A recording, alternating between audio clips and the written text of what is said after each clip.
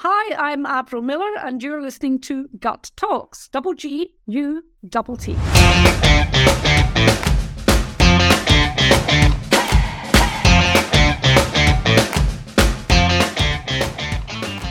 I always have my being stuck periods. So it's like each time I want to start again a certain way because I find it very hard to define what I do because I can't put it in one sentence.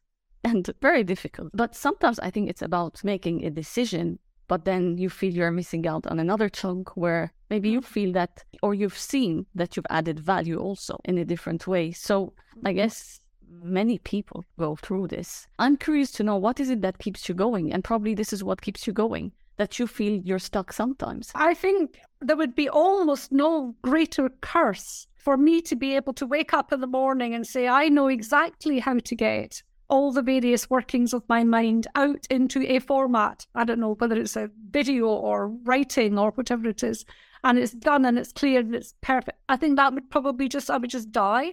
That said, I feel like I'm dying of frustration right now because I don't know how to go with me into one-to-many as opposed to one-to-one or one to a small group where you're building an intimate connection.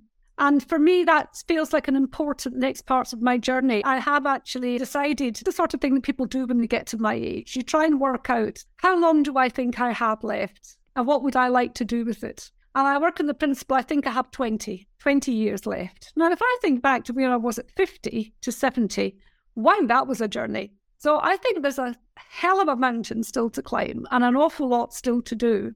And I am stuck with the how to do it, because I want to do it on a bigger scale than I'm doing now.